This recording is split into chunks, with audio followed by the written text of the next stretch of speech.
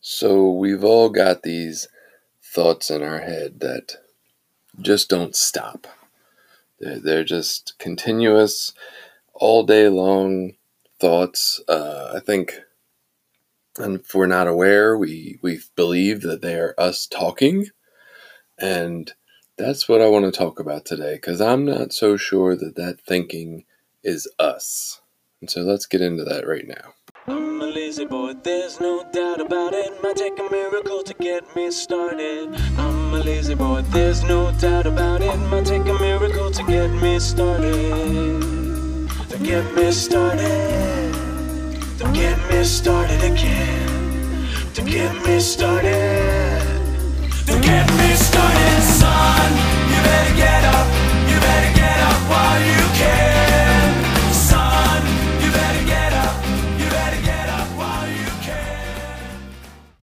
So there's a book by Eckhart Tolle, The Power of Now. And I had listened to a portion of this book before, and he talked about the idea that when we are, if we try to meditate and we hear that voice and we're listening to that voice, we're actually two different people at that moment, right? We are the talker and we're also the listener. Like there's one of us listening to that thought going on and on and on. It's a conversation, it's a dialogue, but it's really only one voice. And so his idea was that during meditation, the goal should be to step back and just be the listener, right? Just be the observer of that voice and then let it go, not feed into it at all. And I've loved that concept.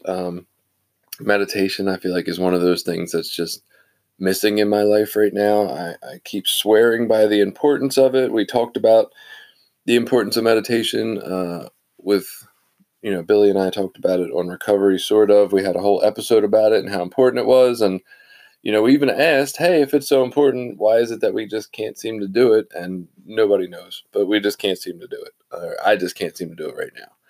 And I just know it's so beneficial to not follow that, neurotic thinking all day long. Like my brain doesn't even say what matters, really. It'll say anything. It'll take any side of any topic or opinion and run with it until it's wrong, and then it'll just switch to another opinion or a different view and just keep on going. It never ends.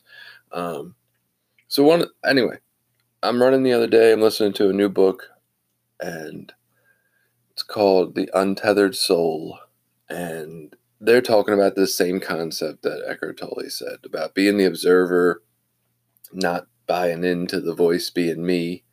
It's just a voice, right? Like, there's probably a voice in every animal's head, that instinctual voice, just go, go, go, do this, do that, go, stay alive, eat, sleep, whatever, right? I think what makes us human is that we are not that voice. We are aware of that voice, right? Like what separates us as humans is our awareness. Maybe not the I think, therefore I am, but I'm aware that I think, therefore I am. But anyway, this book proposed another idea on top of being the observer that was intriguing to me. It said, we will turn our feelings into thoughts in order to comfort ourselves, because we can't really comfort a feeling, right? I can't change my feeling.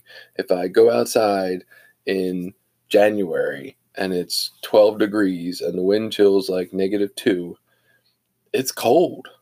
It's just cold. There's no comfort for that, really.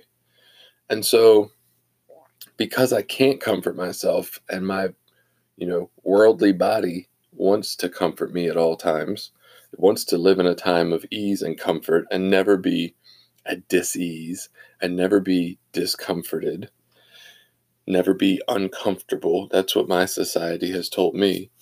And so what happens is I can't change the feeling of it being cold. And so I turn the feeling into a thought. The thought is, man, it's cold out here. Sounds like a feeling, right? Sounds like an observation. But here's what I do next. Oh, well, this walk is almost done. I'll be home in a couple minutes and it's warm there. Now I have found some kind of comfort for that thought, right?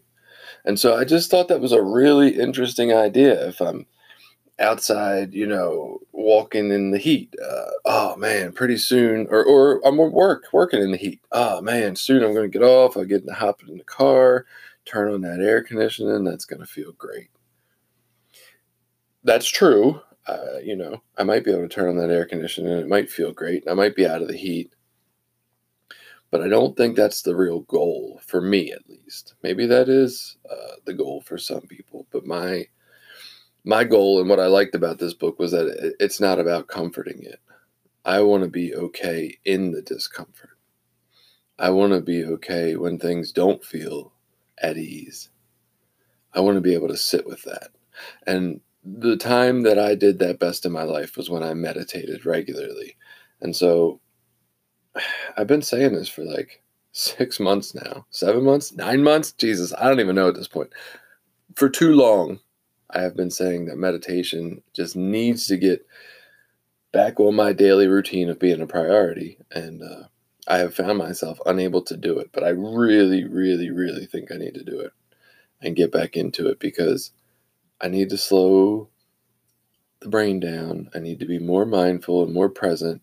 I need to be more conscious in my parenting, in my conversations, and just in my daily life. I just want to be here. I want to sit in discomfort, and I want to be able to act like the person that I truly want to act and not feel reactive to all these situations. And so, I don't know. Maybe we can all take a couple days at least and just check out that voice as the observer. Just listen. Just see what kind of nonsense it has to say without buying in that voice is us, right?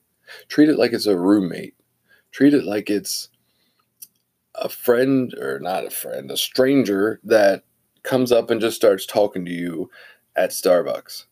And listen to what it says and see how comfortable you are and how long you would actually sit there with this weirdo talking all this weird stuff.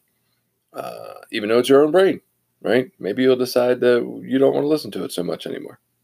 Anyway, while you're doing that, don't get too out of your mind and stay safe out there.